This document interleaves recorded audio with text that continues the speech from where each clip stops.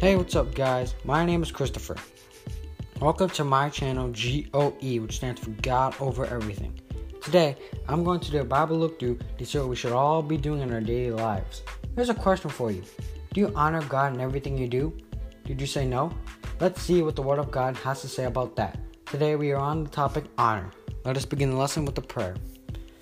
Thank you, God, for everything you have blessed me with. Lord, please use me to teach others about your word. Bless everyone listening, learn something about your word, and puts it into their daily lives. In the name of Jesus Christ, amen. Let's get right to the lesson.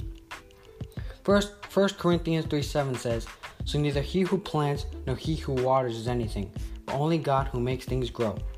I believe this verse is saying that if you plant a plant, water a plant, only God can make things grow. In other words, if you win at anything first place, or if you pass a test and get 100%, give God honor and glorify Him, thanking Him for helping you succeed and for helping you grow to get to where you are today. Extra tip, honor God in everything you do. Alright guys, thanks for joining me. Join me next time for Honor Part 3. Bye!